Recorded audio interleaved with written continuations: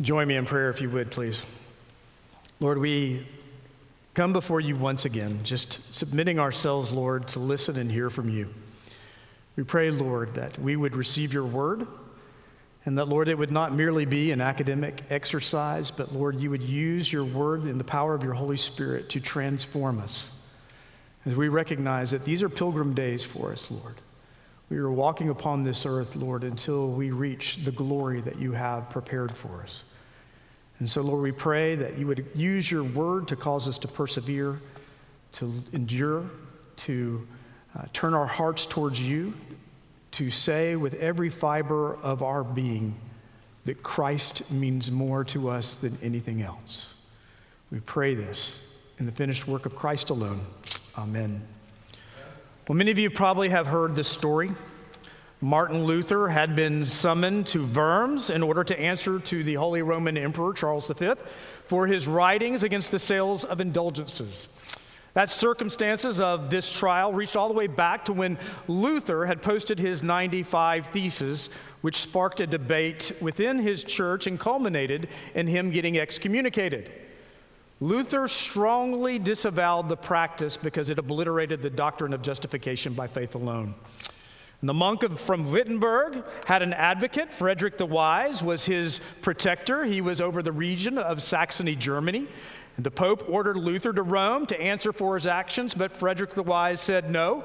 He is a German monk. He is going to be tried on German soil. So the Diet was convened, which was an imperial council. It was scheduled to be held at Worms that following spring, and this Diet was to conduct both political and church business, but on the agenda were the charges against Luther. Luther arrived in Worms on April 16th, and he was to appear before his superiors the next day. The Diet was a council composed of the most powerful political dignitaries of the day. Some 80 princes and 100 counts and various ambassadors from other countries, and of course, the emperor himself. The following day, on April 17th, Luther thought he would be engaging in just a little bit of debate. Instead, when he got there, he was asked only 2 questions. Before him was a table with all of his books spread out, and they asked, "Are these your books?" Luther said, "Yes." Then the second question was, "Will you recant?" This question stopped Luther in his tracks because if he recanted, he would be forfeiting all of his great theology and betraying God. However, if he did not recant, he was going to be condemned and most likely executed as a heretic. So Luther tried to start a debate, but it did not work because they kept pressing him with that same question over and over again. Will you recant? Will you recant? Will you recant? Luther asked for an additional 24 hours to consider his options. And when April 18th arrived, Luther entered before the council, same place, same people. The Emperor Charles V was sitting there on his throne, and all of the German princes and papal legates and archbishops were there too. And there was Luther, alone in his simple monk's tunic. And again, they asked him, "Are these your books?" "Yes," he said. "Will you recant?" Luther responded, "Do you want a plain answer without horns? In other words, do you want an answer without debate?" Then he said these words, "My conscience is captive to the word of God. To go against conscience is neither safe for us nor open to us. Here I stand. I can do no other. God help me. Amen."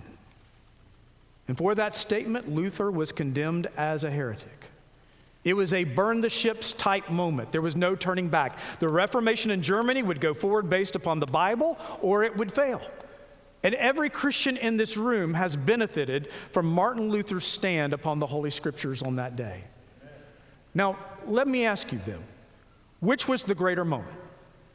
Was it in 1505 when Luther was caught in a lightning storm, and he promised God that if he would spare him, then he would change his career from being a lawyer to being an Augustinian monk, where he would have regular access to study the Scriptures each and every day? Or was the most important moment when he nailed his public notice to debate the sale of indulgences on the Wittenberg church door back on October 31st, 1517? Or was it in 1519 when Luther was studying the book of Romans and he finally arrived at a proper understanding of saving faith? Or was it in this moment in 1521 when he delivered his famous "Here I Stand" speech? Or perhaps the most important moment might be in 1522 when he was on the run as a fugitive and he translated the scriptures or the New Testament into the German language so the common people could read the scriptures and decide the truth for themselves. Which of those moments was the most important? Perhaps you might agree with me and say all of them. When we look at the great reformer's life, it illustrates the principle that we're going to discover in Matthew chapter 16. If you would, please turn back there with me. Again, this is found on page 822 of your Pew Bible. The call to discipleship is rarely a single moment, but it is a series of events of trusting and obeying God, a process in which God is slowly stripping us of our sinful desires and transforming us into the image of Christ as we were originally designed. This morning, to give us an understanding of this concept, I want to approach our text here under 5 headings. First, we need to see these verses of verses 24 through 28 contextually, in view of what the entire chapter says. Second, we need to understand Jesus' invitation to discipleship. Who is it for? Third, and I want to spend a little time here, we need to understand the process of discipleship. Fourth, we need to consider the consequences and the rewards of discipleship. And last, we need to consider whether or not we ourselves have a proper comprehension of what Jesus is asking his followers that live here in the 21st century. So let's begin by placing our verses here in context within chapter 16. In verses 1 through 12, we have a stark contrast of those who are seeking to relate to God within their own understanding. Perhaps we might say they are engaging God on their own terms, not on his. The Pharisees were trying to justify themselves before God based upon their legalistic behavior. As long as they were more righteous than others, then they assumed that they had right standing before an infinitely holy and just God. The Sadducees approached life much more pragmatically. They told themselves, well, as long as I'm being blessed materially in this world, then obviously God is pleased with me. Therefore, it benefits me to create an environment where I receive this personal blessing. The goal was to live for this temporal world. We might say that both of these groups viewed discipleship to God within their own vision. They defined how they would follow God, not God telling them how he wished to be worshiped and obeyed, but each party determining how in their own eyes. Just like we read in Isaiah 53, all we like sheep have gone astray. They provide a clear contrast to what Jesus will demand from those that follow him. And then we have this magnificent example of the disciple Simon Peter. In verses 13 through 20, Peter boldly proclaims that Jesus is the Messiah, the Son of the living God. And Jesus promises a glorious future for Peter as he will be a stone that the Lord will use to build his church. But then triumph turns to humiliation in verses 21 through 23. Jesus reveals to his followers the grand plan of his Father. As the Messiah, he must go to Jerusalem and suffer under the Sanhedrin and the chief priests, and that eventually he must be put to death. But he will also be raised in 3 days' time. And this statement greatly offends Peter's sensibilities. In his thinking, that's now how Jesus is supposed to sit on his throne.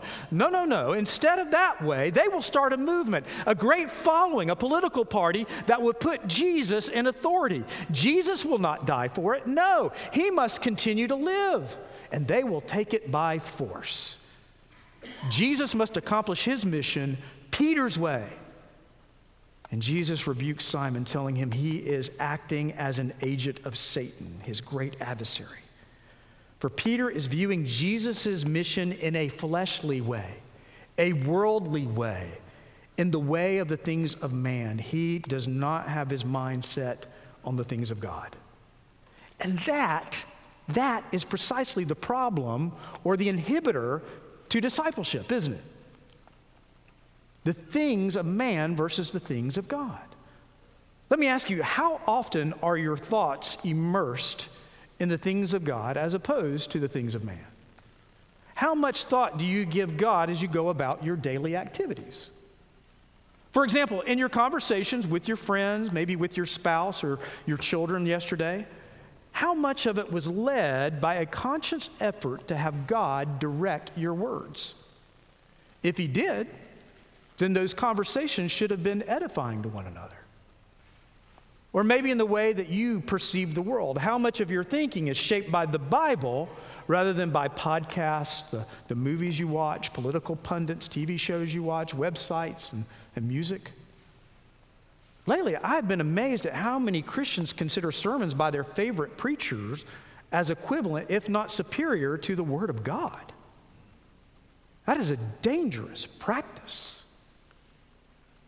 For example, as much as I admire the writings and the insights of Martin Luther, he was a deeply flawed man in other areas of his life.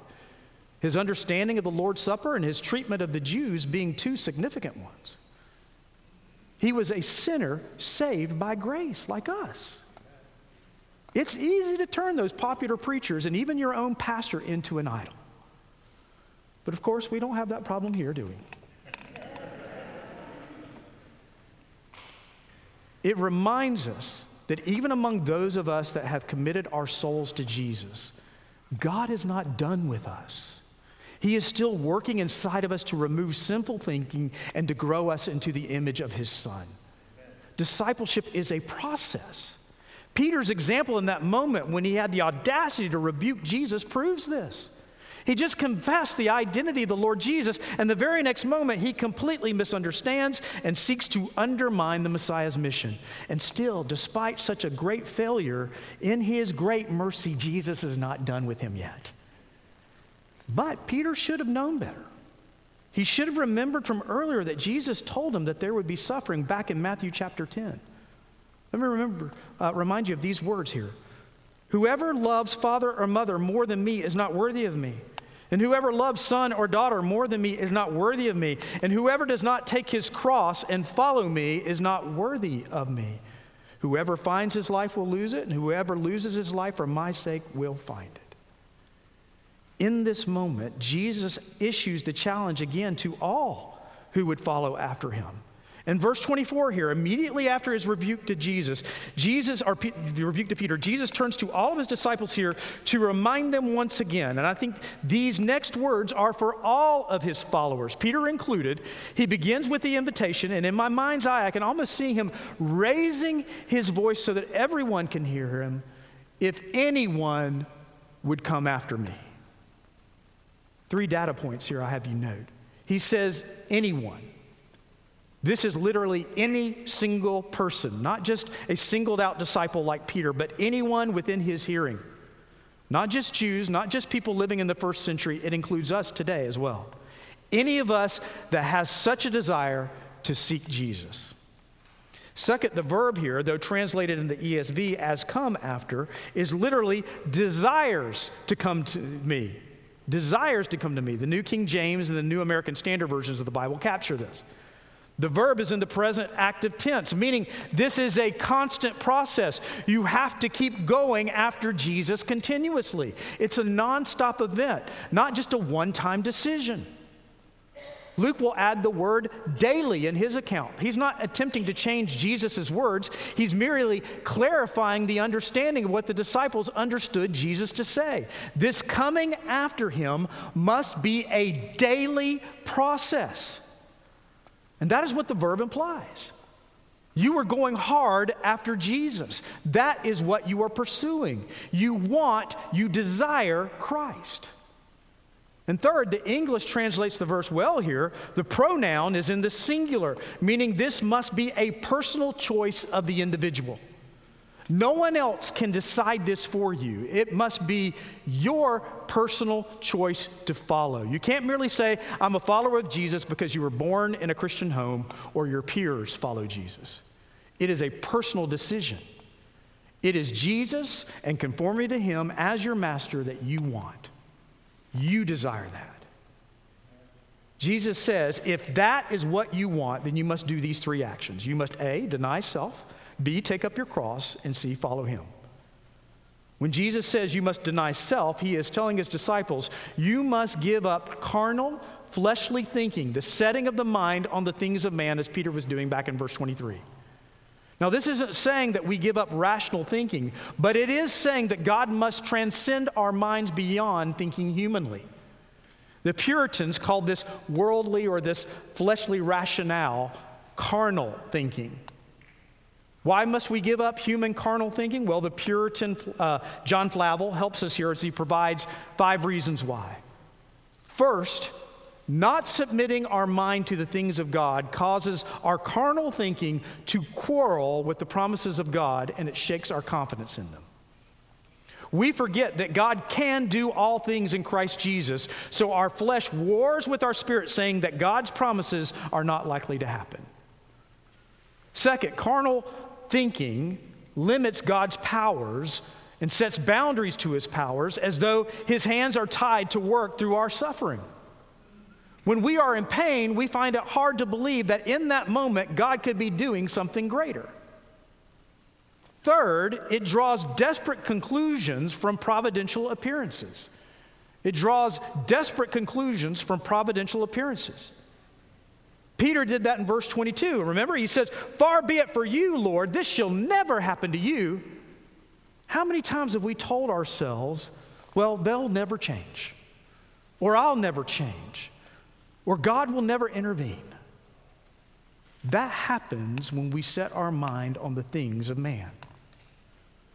Fourth, carnal thinking sets us upon sinful courses and attempts to save ourselves from danger. It sets us on simple courses and attempts to save ourselves from dangers. It sets our own security above the glory of God. For example, are we not glad that Joseph entered prison rather than giving into the proposition of Potiphar's wife? Aren't we glad that David acted honorably and lived as a fugitive rather than murder Saul in the caves of Adullam and take the throne for himself?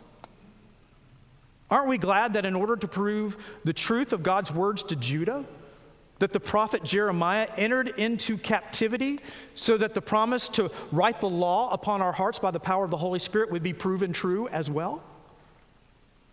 Aren't we glad that Peter just offered Jesus another way to rule, and Jesus did not take it, but rather endured the agony of the cross to reconcile sinners to a holy God? Carnal thinking makes us want to take the easy way out every time. Fifth, carnal thinking divides our thoughts and it flows into our hearts. It corrupts our hearts, and a divided heart causes us to choose the sinful world that is passing away rather than the eternal glory of God. We set our minds on the things of man rather than the things of God. And this is what it means to deny self, that we choose God over our flesh. We no longer consider our concerns above the Lord's. He tells us in doing so that we must actively take up our crosses. Every person in the first century would have understood what Jesus was demanding in that moment. They would have seen a Roman execution, or at least witnessed a criminal carrying his cross in the streets on his way to be executed. It meant a willingness to surrender one's life. Like deny self, this is an imperative, a command. The disciple willingly chooses the cross. He or she picks it up. It's not merely to have the cross placed upon them, it means you take it up willingly. And here's why. Why do you deny self? Why do you take up your cross? In order to follow Jesus. It is because that is what he requires. That may seem harsh, that may seem too great a commitment, but we should note that Jesus makes this challenge right after he tells his disciples that this is what he was going to do. He knows the plot already. He will obey the Father, obedience that will lead to death on the cross. He will willingly enter it. He will have his own creation spit on him, mock him, beat him to a bloody pulp so severely that it would be hard to recognize his face. He will have his hands and his feet nailed upon a cross of wood.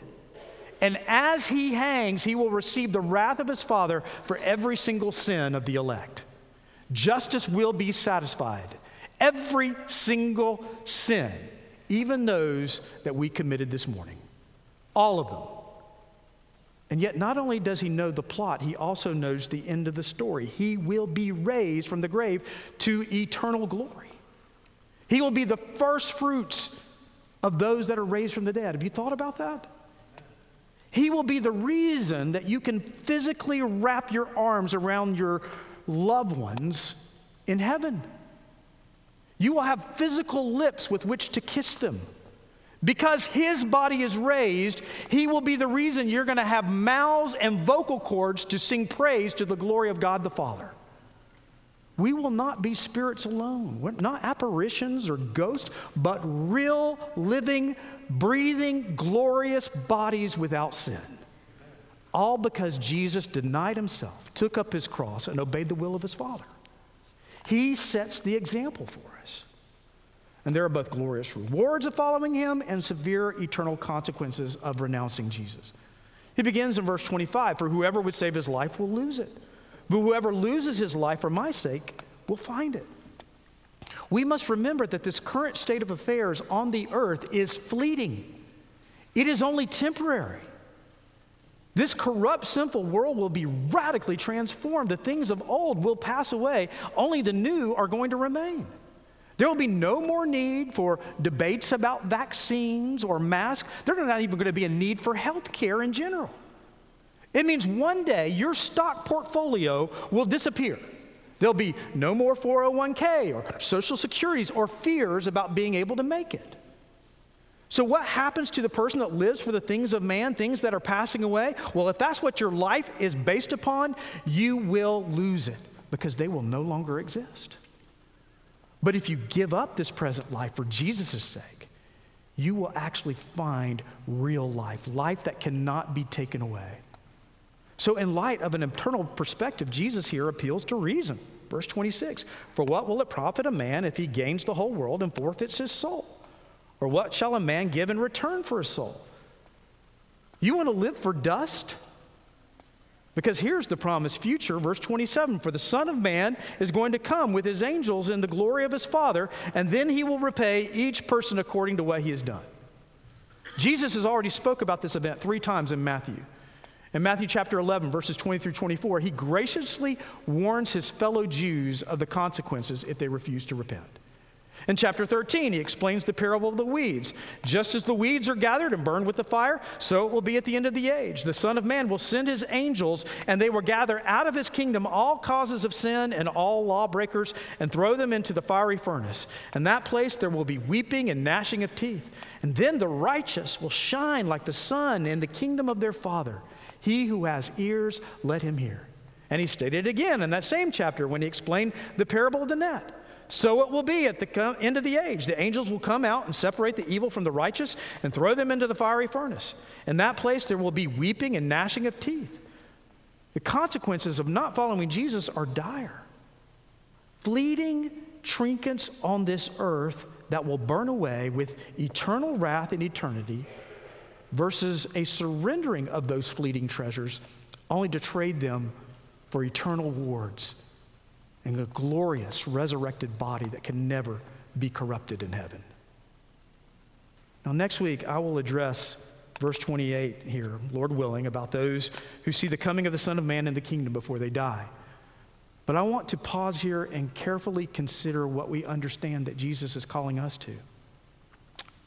I run into so many people that have a misunderstanding of discipleship.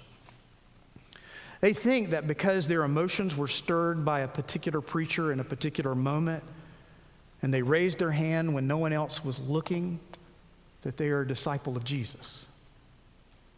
Or perhaps they attended the funeral of a loved one and they took a moment to consider their eternal destination. And they repeated a prayer after the preacher, and that somehow that mantra of that prayer saved their soul, but yet they can still just live any old way they want to.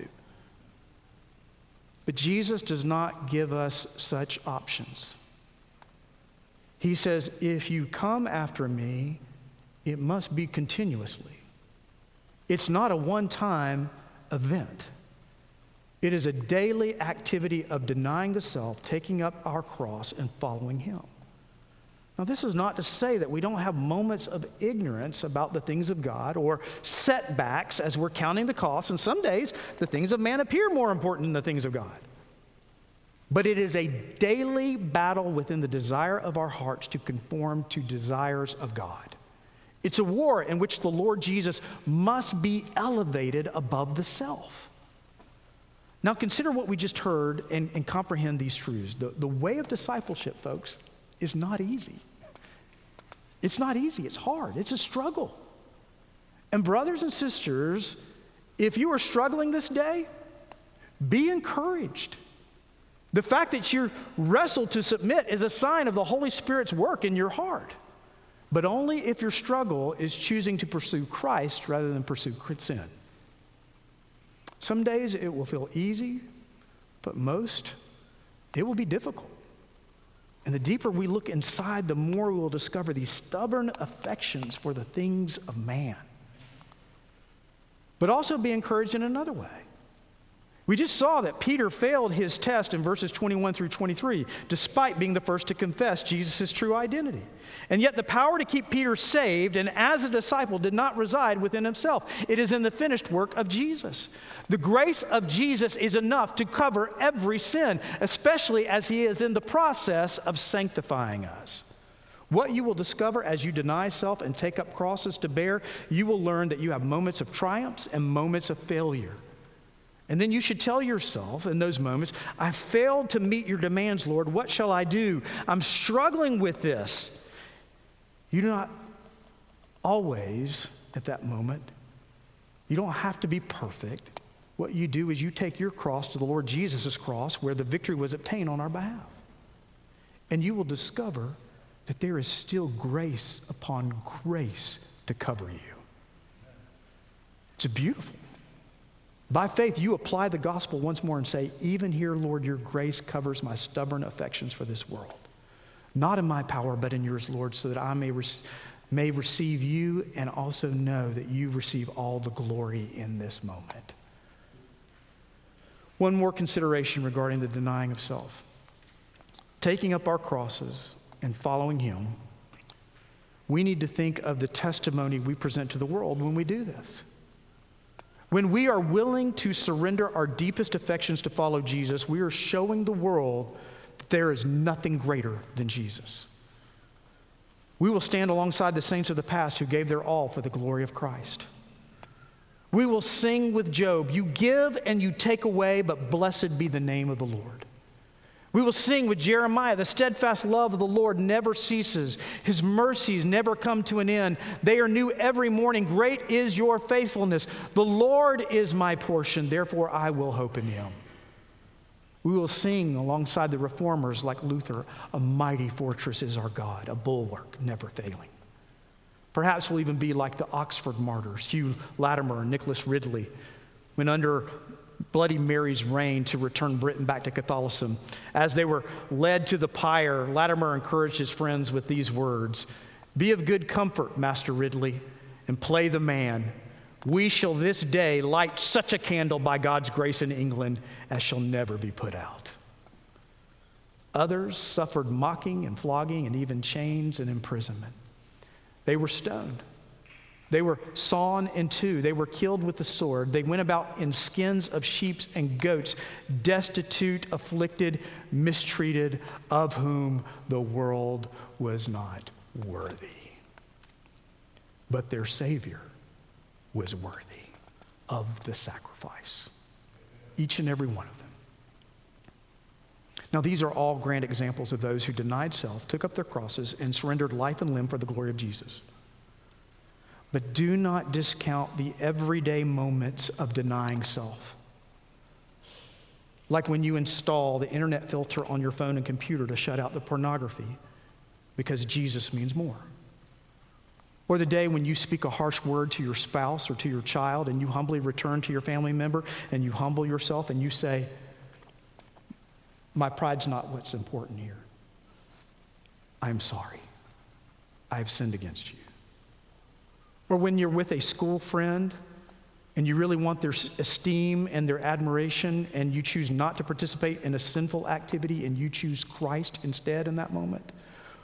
Or when you have a chronic illness or you're suffering a grieving loss and you're crying out, how long, O Lord, how long?